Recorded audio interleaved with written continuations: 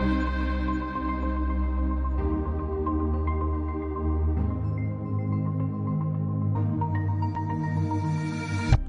hello everyone, and welcome to this eScience Online conversation. My name is Fredrik Eriksson, and I'm very pleased to welcome today Mathilde Fasting, a colleague in the world of think tanks who has recently published a fascinating book on Francis Fukuyama and what comes after the end of history. This is also our subject for today's conversation. Mathilde is an economist and economic historian, and she is a fellow at the Norwegian think tank Civita. She has a PhD in the economic history of ideas and has previously published several books in that field, and she joins me now from Oslo. Hello, Mathilde. I'm very glad to have you with me today. Hello, can you hear me? We can hear you fine, absolutely. So first of all, congratulations to your new book. I find it fascinating because it's a deep dive into the thinking of what is a remarkable person who has managed to set the tone for so much of Western thinking about politics, ideas, and the world since the late 1980s. His first major tract was The End of History and the Last Man, and I think this is the book that he's also going to be most remembered for. At the same time, it's also a book that has prompted a pretty robust disagreement among scholars and readers about what he actually said in that book. For instance, did he really say that the struggle between ideas and societies would end?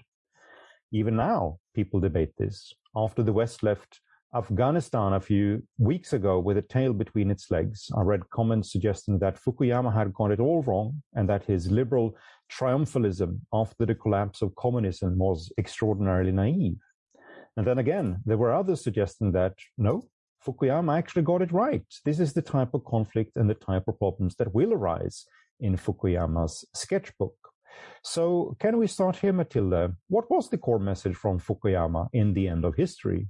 I think it is what you said as the end.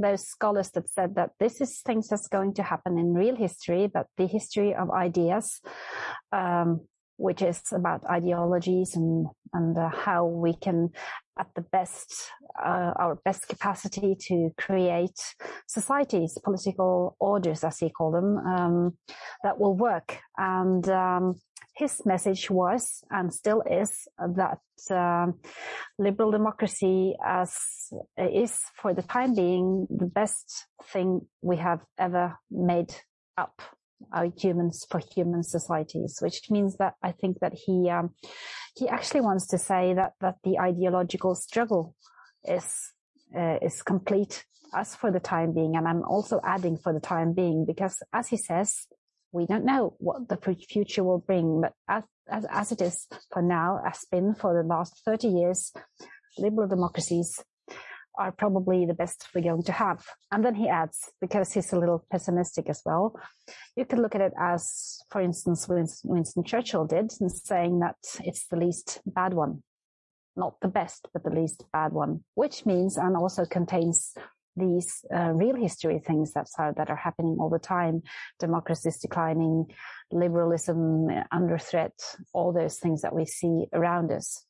So I think the short answer will be that he says, if we are going to design or going to think about a political system that we would like to live under, liberal democracies are still the ones that will be the best we can manage. So, I mean, there's been a few interpretations, or at least a few commentaries about people, scholars that have been reading The End of History and The Last Man, suggesting that sort of what you take it from there is basically that there is no other challenger to liberal democracy as an idea. So we had in the past different type of ideas, which of course came with a different ideological package, to put it mildly, and different ideas for how do you organize a society, what's the role of the state in a society. And many of these ideas, if they hadn't collapsed before, they collapsed in 1989. But what would you say about sort of those who makes the case, for instance, people like Samuel Huntington, that, well, if you look around the world, you can see many different ideas for how to organize society, but they may not be dressed up in the typical ideological fashion that comes from sort of an ideological book. It may be sort of more religious type of ideas of society. It may be sort of historical, cultural. You have sort of a broad discussion in some quarters right now about the emergence of civilizational states, and there are some claiming that China is at least aspiring to become a civilizational state, meaning that there is at least some fundaments in that thinking about sort of the core principles that should guide society, and you can, at least to some extent, compare them to an ideological concept of how society should work. Yes, I think that when it comes to China and when it comes to other countries with strong beliefs in their own political system, and he's not saying, and I'm not saying that you won't have contenders to liberal democracies. You always have, and right now it seems that China, and also for Fukuyama, is the most in lack of other words, the most popular one, or the most in coming in for being something that other countries would look at and say, look at what they're doing in China. That looks like a very good political system that we might want to take a closer look at. But for Fukuyama, I think that liberal democracies are actually like two main things. The one thing that he says, and this is just on principle as an idea of a liberal democracy, he says that, first of all, it gives us, and that's probably the least read part of his book, The End of History. It is about how we treat each other as human beings. He says that it's the reciprocity that we have, the respect that we have for others, the freedom that each one of us can live under when we're living in a liberal democracy, that we are free to choose. This is and respected for that. That is, I think, probably the forgotten thing about a very important message that he had in The End of History, because the last part of that title of that book was "And the Last Man," and that goes back to Nietzsche. And The End of History is, of course, Hegel thinking. So he is deeply influenced by philosophers before him. But he says that all around the world you will have liberal democracies coming in all kinds of different shades, and also in his discussions with Samuel Huntington, who I wrote a book as an answer to The End of History from Fukuyama, that first came as an article, and that article came actually a couple of months before the Berlin Wall, which was, I think, some of the reason why it gained so much attention after a while, because he wrote it and published it in the summer of 1989. And he then claimed the main idea that we have been talking about. And that was before the Berlin Wall. And nobody at that point really thought it was possible for that wall to just crumble like it did only a couple of months later. Not even Fukuyama, I think, really believed it was going to happen. He said probably it's going to happen, but that fast was really hard to see at that point. But then he wrote this book in 1992, and Samuel Huntington came back with his answer, Clash of Civilizations. And I think that the disagreements between Fukuyama and Huntington, and I have to add that Huntington was actually Fukuyama's teacher when he was doing his PhD. So they knew each other very well. And I think they disagree about the core of culture, because Fukuyama has a much more dynamic view of that. He says that people are influencing each other. Histories are made up. They come in contact with other people. They are always like changeable, not fixed. And in the core, I think the disagreements between those two were that Samuel Huntington probably had a more set up idea of civilizations, grouping them in about, I think, 7 different civilizations, and quite often linking that to religion as well. So it means that while Fukuyama says that these things can change over time, Huntington wouldn't say they won't change, but he would be more fixed into those ideas. And then probably also saying that an idea within one religion about a human society and political systems might be better suited for that religion or that civilization, and another one, like the Western civilization, would be suited for liberal democracies, whereas Fukuyama, he doesn't think it is like that. I'm not sure if that's answering your question. No, it does, and it prompts me to think about a few follow-up questions. I mean, one which immediately follows from it, I mean, to what extent is Fukuyama a universalist who basically believes that the institutions of democracy and liberalism can be emerged sort of in any type of culture, in any type of society? And to what extent is he sort of, on the contrary, sort of very attentive to the finer points of culture and that they may promote different societies that, at least in some people's thoughts, require different political systems? This is actually, I think, one of the most difficult and probably one of the best questions I've had in a long time, because it's really hard. This is the core of what and how you could say that liberal democracies, that they have one. Is it for everyone? Is it for universal? Is it for all societies at all times?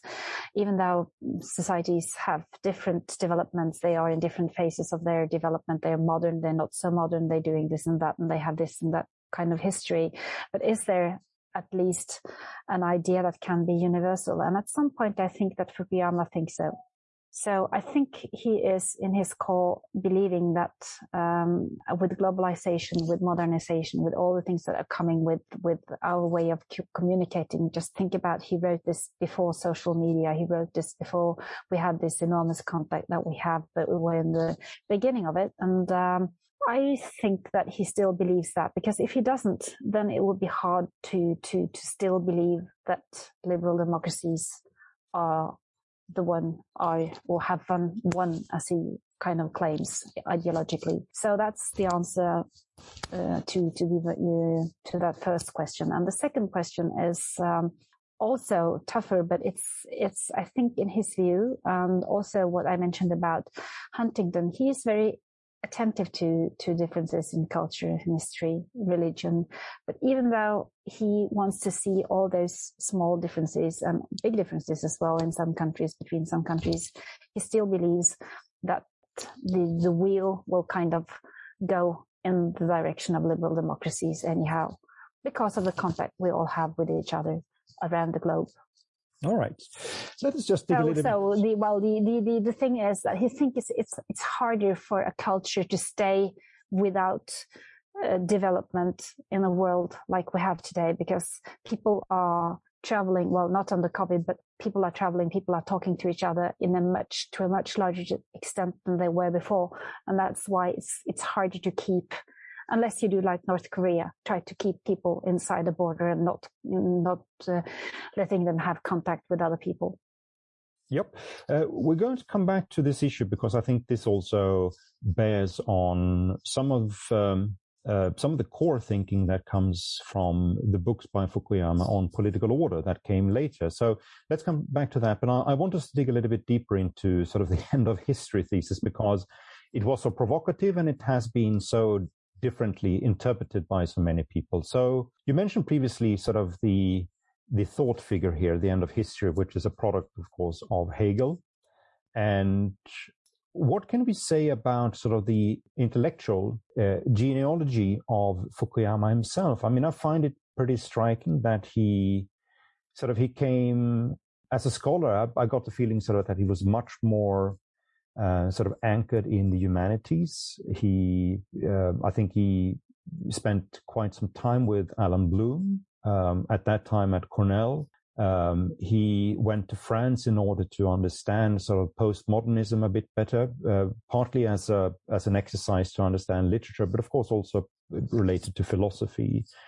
And the book itself, The End of History, what would you say? I mean, to what extent is it a product of philosophy rather than a product of sort of astute observation of major trends in the world at the time when he started to write that article which I think was in 1989 when the first article came out.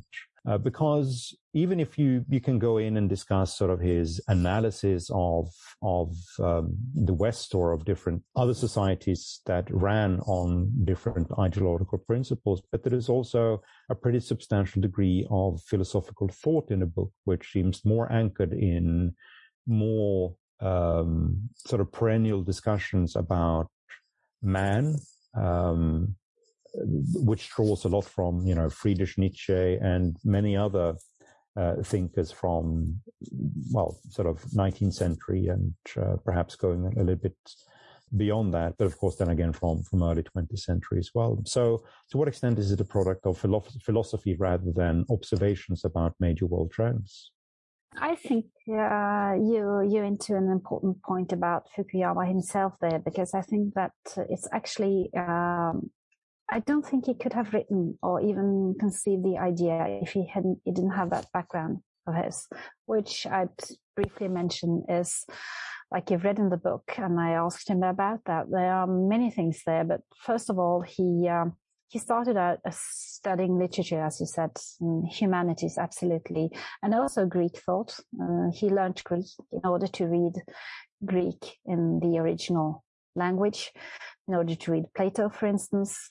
He spent a lot of time doing that in his first years of study, and then he went, as you said, to France in order to understand Derrida, which he says quite frankly that he didn't understand much, and he by that time he decided to change.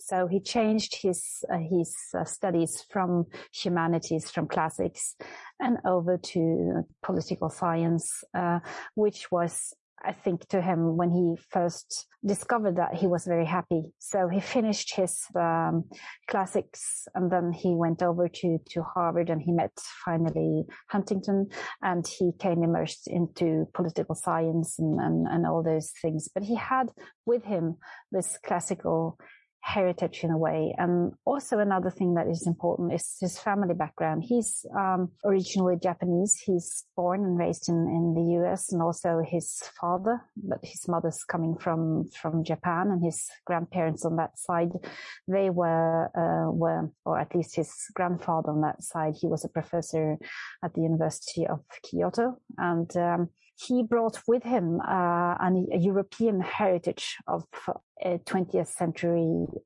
scholars like Max Weber, like other thinkers, probably also Nietzsche, Hegel, I don't know, but many books. And he got hold of them at an early age. And I think he has always been interested in European thought as such. So what I said to him when I met him is, are you actually European in heart? Are you actually coming from here, living in the US, but your thinking is that much more like you would find in a European university or in some place like where you are in Brussels or wherever. But and then he kind of nods and he smiles. He's a quite timid person. He's very humble in a way.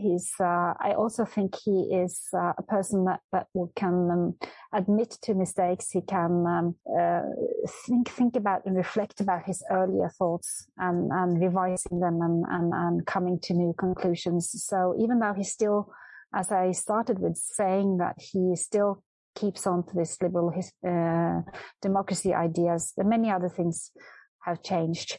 So that is a little bit about his background, and I think that for him, drawing on these things, he ended up by seeing the world through many lenses, and made him write this book, End of History. And also you could see that in other books that he's continuously been writing, at least, for instance, in his last book about identity that came right before COVID, but after Donald Trump won the presidential elections in the US. So it came in 2017-18, I think. But then again, the last thing I would mention is that his father, he was studying sociology, and Fukuyama said to me that he, as a young man, said that I don't want to be like my father, so I don't want to have anything to do with that area of study. So he didn't want to go into sociology. And finally he says, now, where am I? I'm actually probably much more into it than my father ever was. So he's been reading a lot of that after his formal studies. So I would say that his background is really broad. And that is, I guess, what makes him so interesting when it comes to participating in the public debates. One final question on the end of history, which is about technology and the progress of technology. I mean, that was one part of the end of history in The Last Man, where he basically made the claim that sort of the technological progress that was achieved in the liberal West, the liberal capitalist West, that was all in awe of people living in other societies, and that they would sort of gradually conform to a liberal market economy because they also wanted to enjoy the fruits of modern consumption culture. I think he at one point basically says that the world, sort of the VCR, which was back then sort of a major technology, was going to homogenize the world upon liberal economic principles. And that would sort of a very tech deterministic way of looking at it.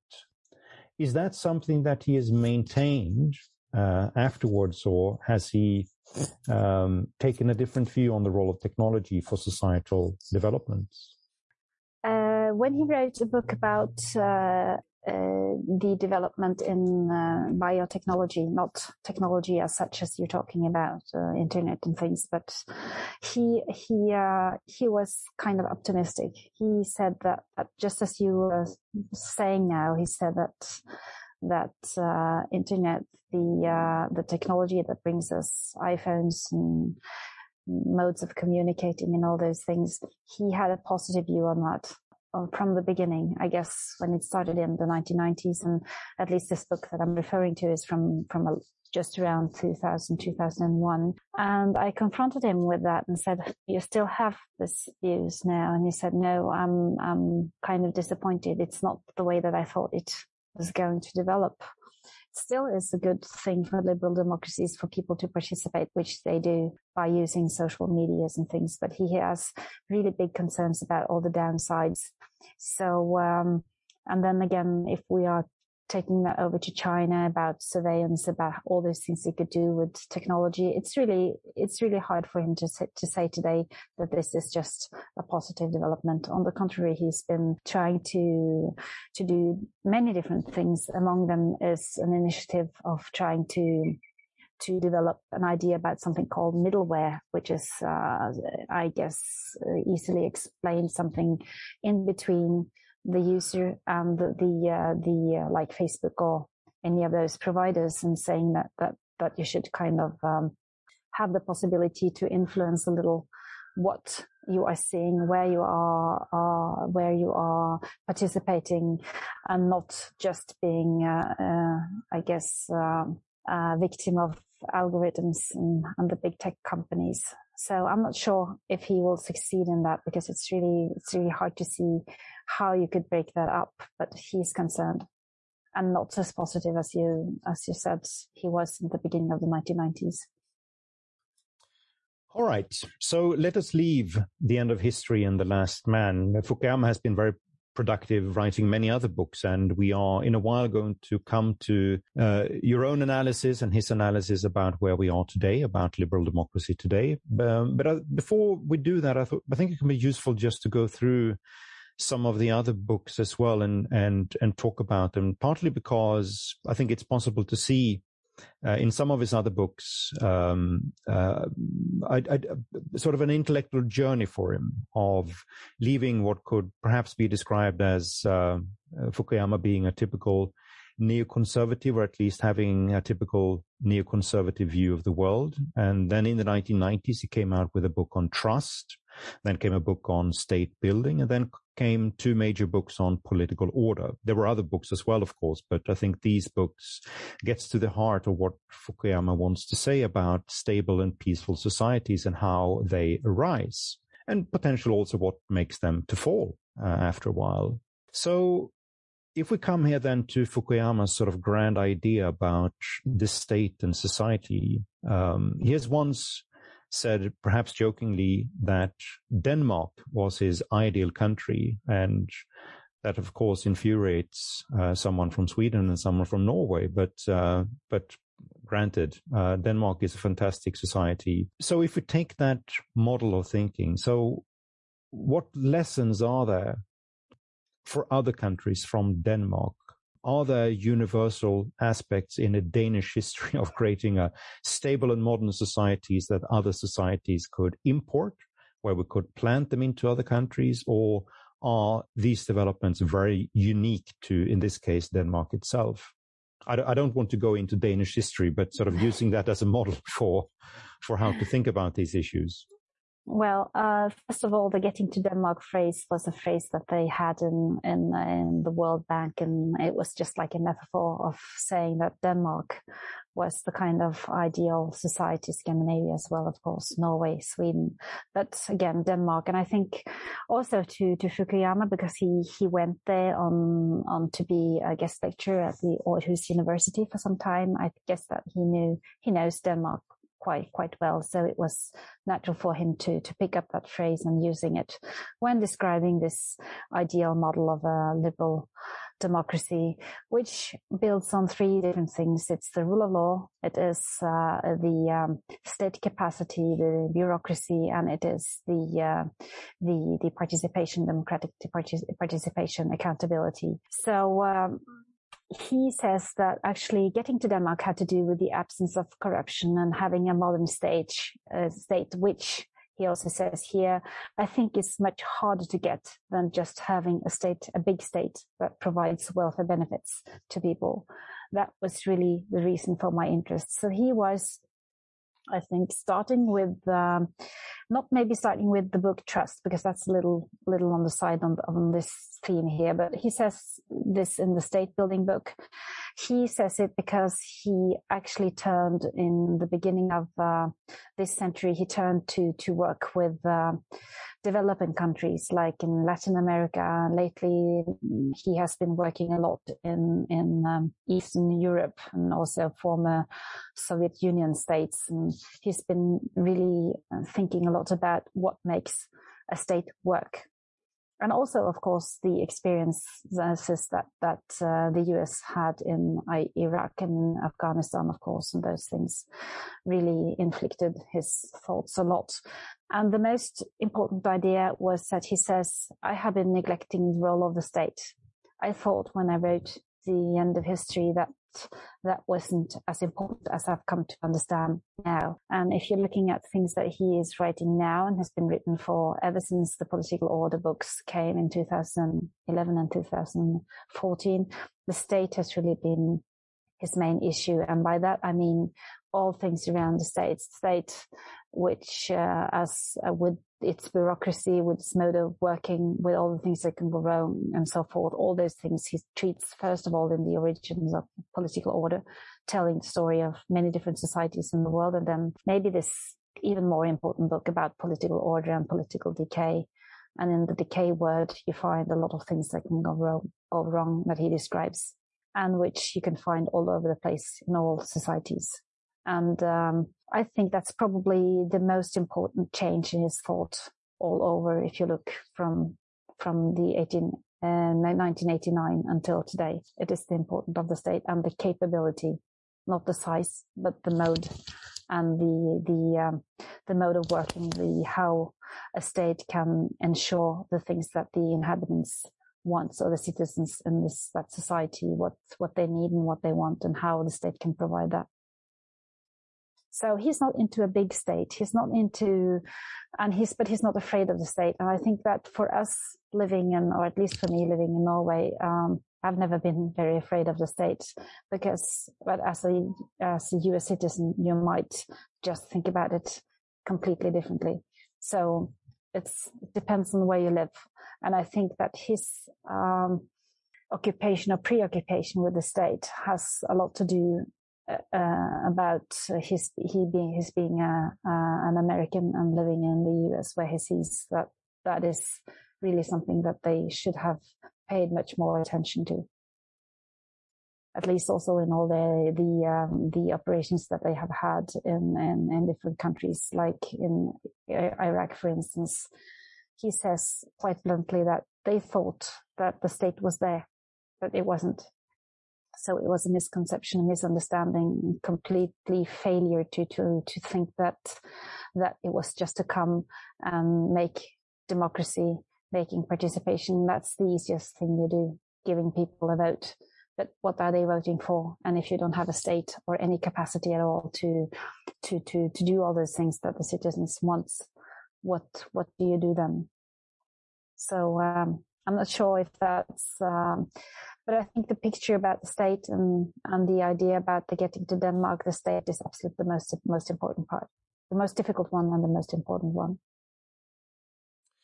Indeed, we should also say that, of course, Fukuyama had this famous break with many of his older friends from sort of neoconservative circles, in the sense that he didn't believe in sort of the proposition that you could build up stable liberal democracies, in this case at the point of a gun, in Iraq or in Afghanistan. He wrote a book where he took sort of a very strong stance against this particular idea.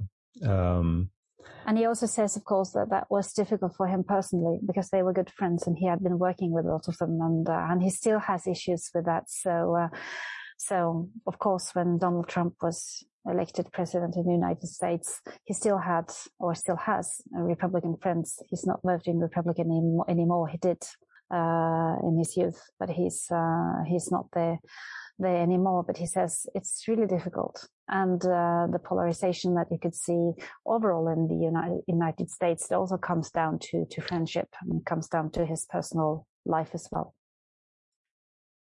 But in his books on political order, he's talking sort of about the historical background to why we have the emergence of successful states in some countries, including Denmark. But he has this analysis of what constitutes the successful states and how it emerges. And rather than talking about sort of the parts of the world where it didn't work, if we talk about the parts of the world where it worked, I mean, Denmark, for instance, or Europe more broadly. So what was the sort of historical ingredients that helped to create these fundaments for a successful state? Well, he says that in a way, we didn't have, or at least the Danes didn't have, any kind of plan for creating a state or creating a viable liberal democracy. It's actually something that just came about when you analyze it. And looking back, you could see that those countries that today are strong liberal democracies, they have had or followed a certain path, if you want to say, use that word. Started out by having rule of law in some sense. It's very important. And then a phase where state building, as he calls it, was the main thing. Building up bureaucracy, building up capacity in different areas. And I remember that from Norway, and it's probably why I chose to read his books on political order first, because I didn't read The End of History first. I read those two books first. And I recognized the pattern that had happened in Norway. We had a long period in the 19th century where state building was actually what we were doing.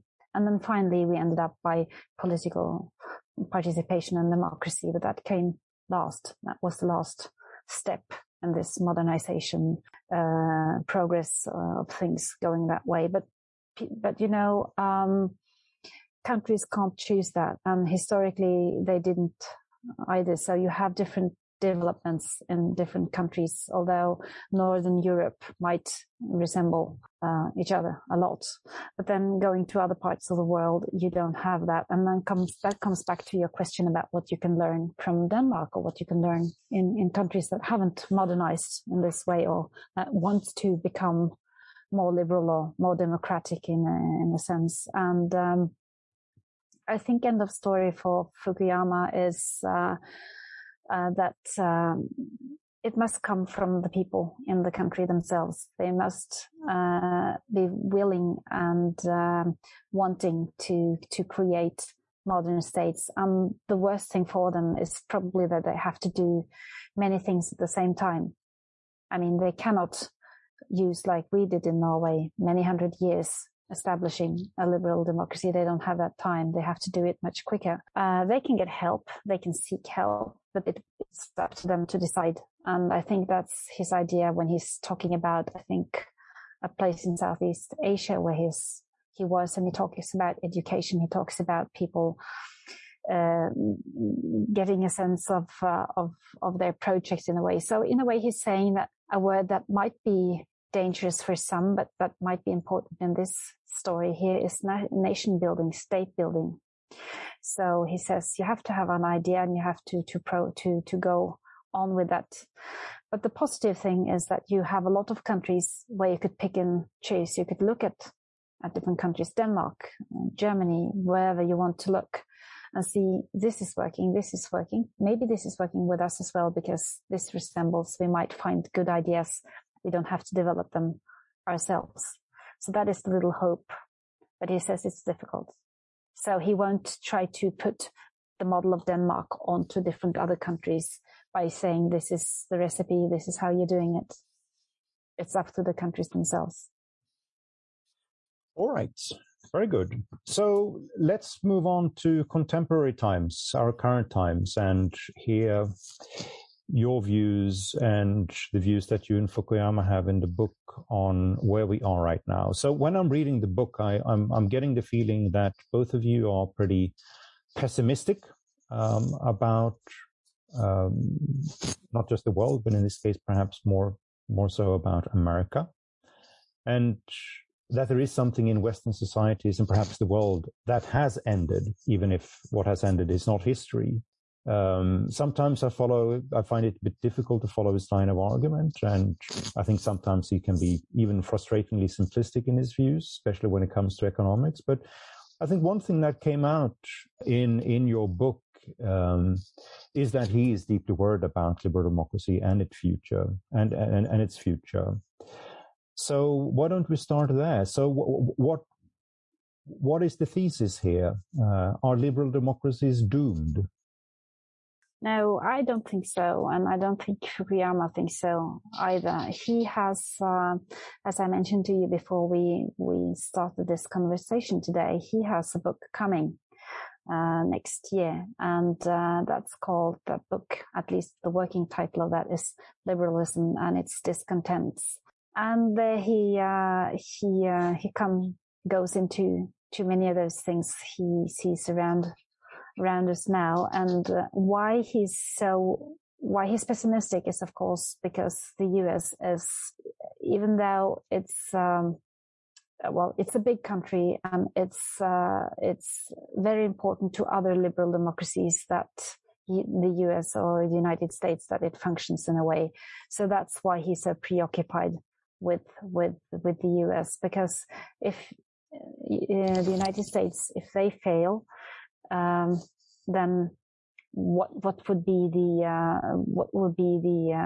leader, the star, the things, the country that people are following, like Western European countries?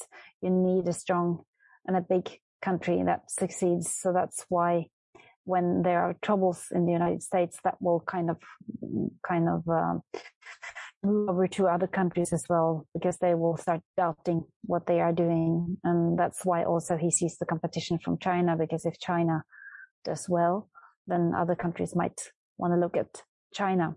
Even though I asked him directly, do you really think that people will, or countries will use China as a model? And he still says no. So he doesn't think so, but he's worried about that. And he also added that in 50 years, time will show. I might be wrong then, but well, in 50 years he's probably dead, because he's 68 years old now. So unless he becomes really old, well, anyway, he's pessimistic because the developments in the US, and he also says that started long before Donald Trump was elected president. So he said, as I also quote in the book, that he was horrified when Donald Trump won in 2016. But he says, as a political scientist, I was curious because are the American institutions, are they strong enough to handle a person like Donald Trump on the top? And I think now, because we actually had the last interview and last talks when this book was finished, I tried to postpone because we were coming into autumn last year, and I said we have to wait until we know the results of the presidential elections in November, and we did. So then he was, of course, happy that Trump didn't win twice, but we didn't know about the attacks on Capitol. We didn't know about those things. We didn't know what we now know. Maybe Trump is going to go for another presidency in 3 years' time. But anyway, I think that to some extent he's happy with that America coped with a president like Donald Trump. On the other hand, he says that all those softer sides that leads to polarization, to differences between people, to really a political debate that's not a debate. You're only shouting from each side of the corner, and you're not meeting in any sensible sense at all. You're just not listening to the others, and all those things that goes on, they are really hurting the political system, and those things are really difficult to recreate. And that's why he's mostly worried about the US. But then again, Norway is not the same as US either. Neither is Belgium, Germany, or any other country in Western Europe. So you can't really compare. But you have things in common with liberal democracies, because there are problems also in Western Europe, but not maybe to the same extent as you have in the US. But you have neighbors like Hungary, Poland, with presidents and political parties going into something that Fukuyama and others call illiberal democracies, and maybe just democracy in the name, but not liberal to any practical sense. And when liberal democracies are attacked, it's usually not the democratic part that's attacked, it's the liberal part. And that's also important, and he makes a point of that in his new book. Yeah, no, indeed. So what's the root cause then of this particular development, that you have a challenge against liberal democracy at home in America, or indeed in some other countries? Even if there are differences between Western countries, it seems to me that many of the countries are facing similar type of problems, even if the scale of the problems, or at least the scale of the revolt against liberal democracy, isn't the same. It's, I think, he mentions, and also we have it in the political debates in Norway, it's social inequality, because social inequality means that people are losing status. They don't have the same expectations to the future as they had before, and all those kind of things that will follow. It's difficult, but at the same time, if you look at social inequality all over the globe, it's actually diminishing, but that doesn't mean anything to countries where, like Norway, if social inequality rises in Norway, we will think about Norway, not that anyone in India or China has had a better life or will have a better life.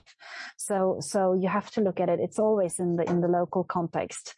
And liberal democracies, they have probably been thinking more about how globalization would be good for everyone, but it has been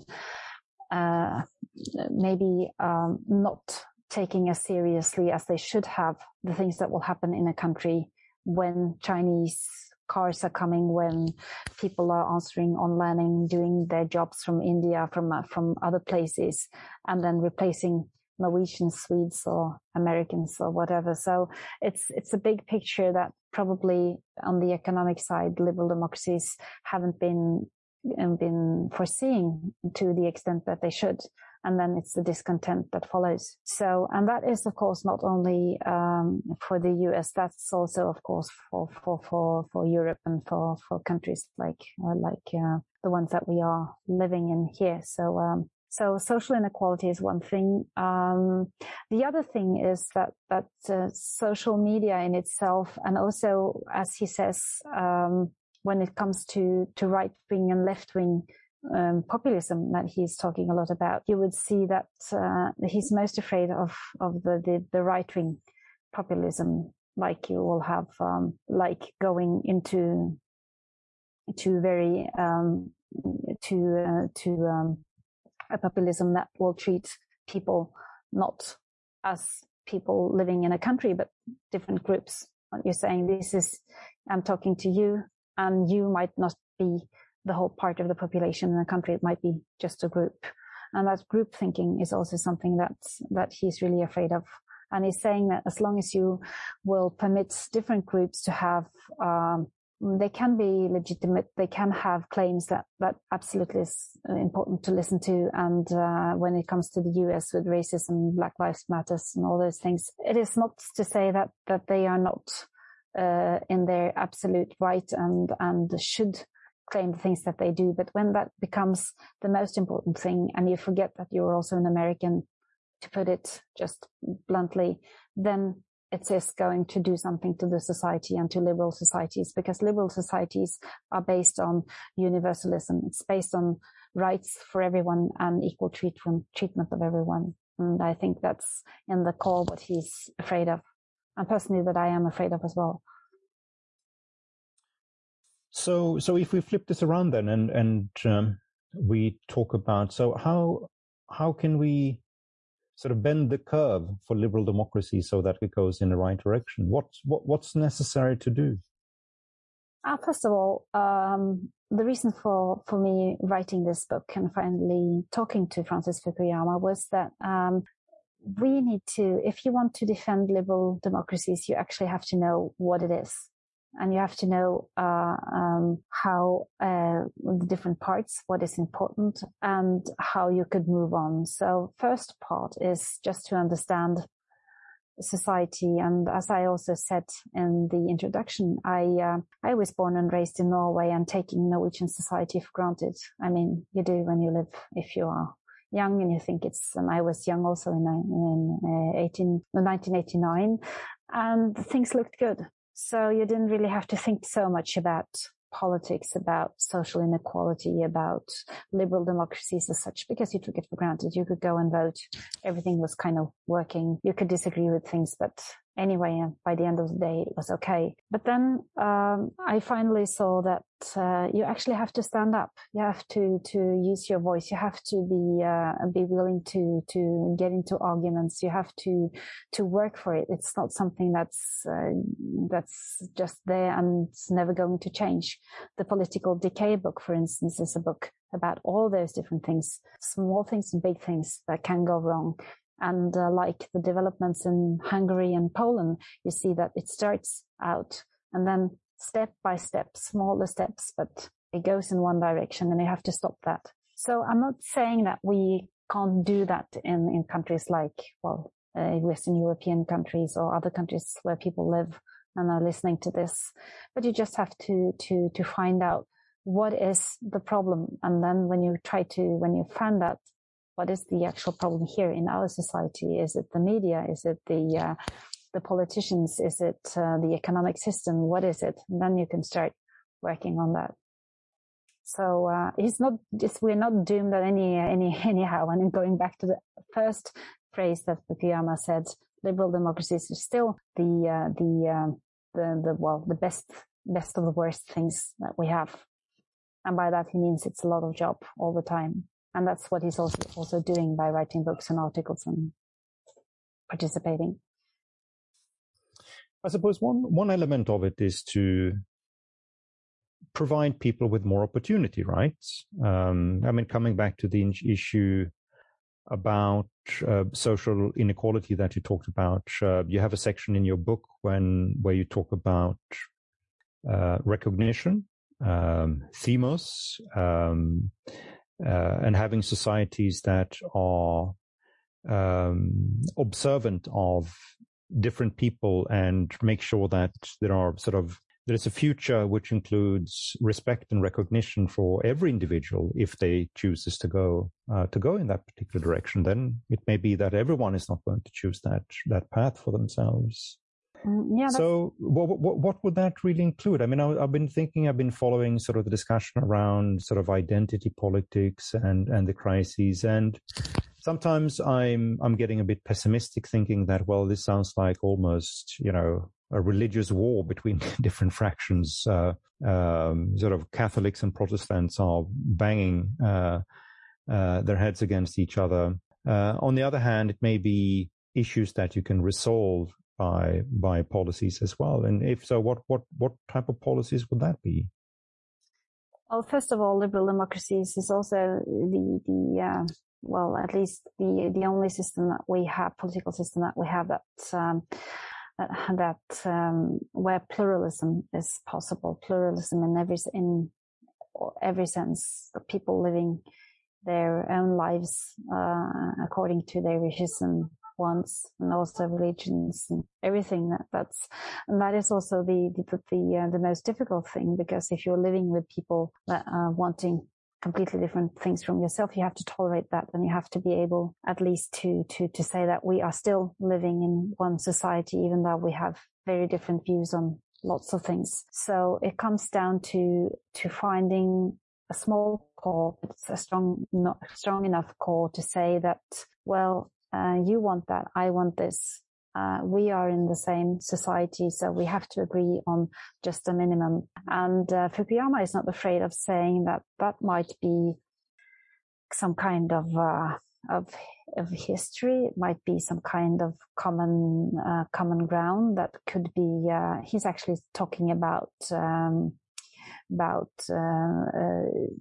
national identity stories. It might be a little difficult for many countries to think about that, but he says there must be something more than just the basic fact that you can vote and that you are a citizen. You have to have something around the idea of being a Norwegian, of being an American, of being a French. Anything. It has to be something else, something more, but not excluding people. And you could just, by listening to me now, understand how difficult this is. Because what can it be? He's jokingly saying that Italy is not a country. They are only a country when they play football, winning, and maybe football is it. Maybe that's what they should all agree on, and that when they're really feeling that they are Italian, it's when they play football.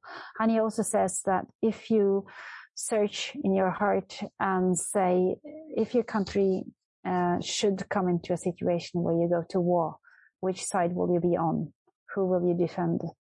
So you have to be willing to go into those deep, maybe cultural, social, historical things as well, even though everyone is not a part of that from the beginning, because as I said, this will happen in plural societies and not in like Norway for 100 years ago, or Sweden also 100 years ago, mostly with Swedes, ethnical Swedes living in Sweden, and same with Norway. You don't have that anymore, and you can't go back there. But it's hard. Right. It is hard indeed. It is hard indeed. All right.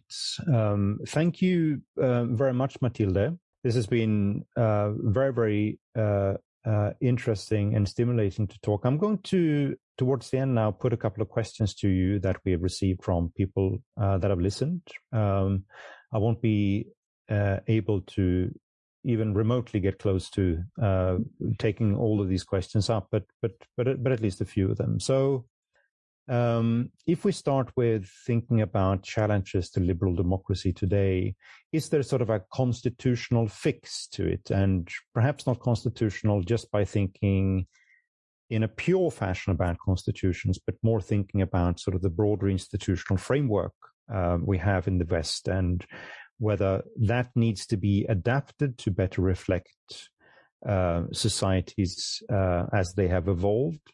If we need to have stronger protection in some areas. There is one question, for instance, referring to the fact that freedom of speech is challenged in some countries, and that this, of course, also connects to sort of the broader recognition issues, whether sort of if you have sort of personal views that are deemed to be beyond the pale, in societies? Can you express them? And if you can't, what happens then if you don't find sort of platforms or environments where you can exchange in ideas and discussions, which allows you to be part of the conversation? So in that broad constitutional type of thinking about societies, are there something that we need to do in Western societies to become better? Well, freedom of speech is, I guess, the most important thing, at least. If you are saying the most important thing for even thinking about liberal society or liberal democracy, I think it's the most important value of them all. Because if you can't talk and communicate, that is what it is to be human. That is how we relate to each other. It's by talking and expressing ourselves in all kind of senses. So I think that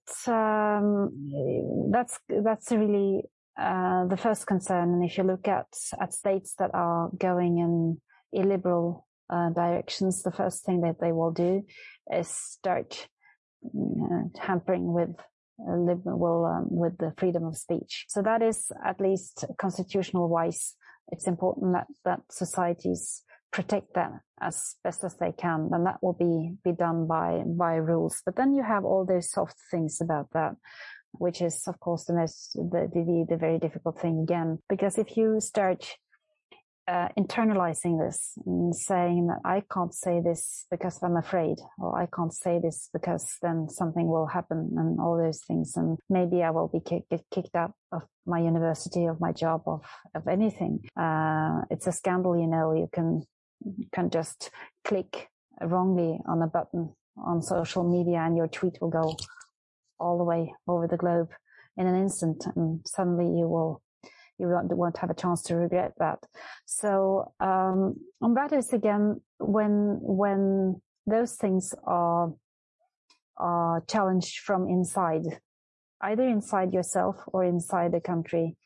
That is the real challenge, I think, because if you censor yourself and not use the freedom of speech, you will, maybe not willingly, because probably you will be thinking a lot about the value of freedom of speech, but by doing, or by not saying and by not doing, you are actually undermining the fundament for liberal democracies and also for freedom of speech. So again, I think that societies on the whole, if they do not pay attention to all the soft side, the norms, the way people are acting, the way they are talking, the way all those unsaid rules are working, that is probably more important in the future than thinking about the rules themselves that are written on paper. Because rules on paper, if it comes to an institution or if it comes to a system, it only works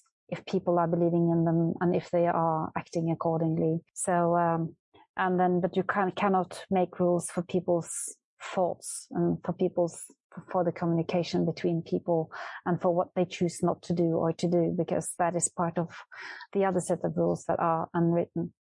And Fukuyama has always been very attentive to those parts of the society, and they can change. And if they change substantially, we might go in the wrong direction, all of us, without even knowing it before it's too late.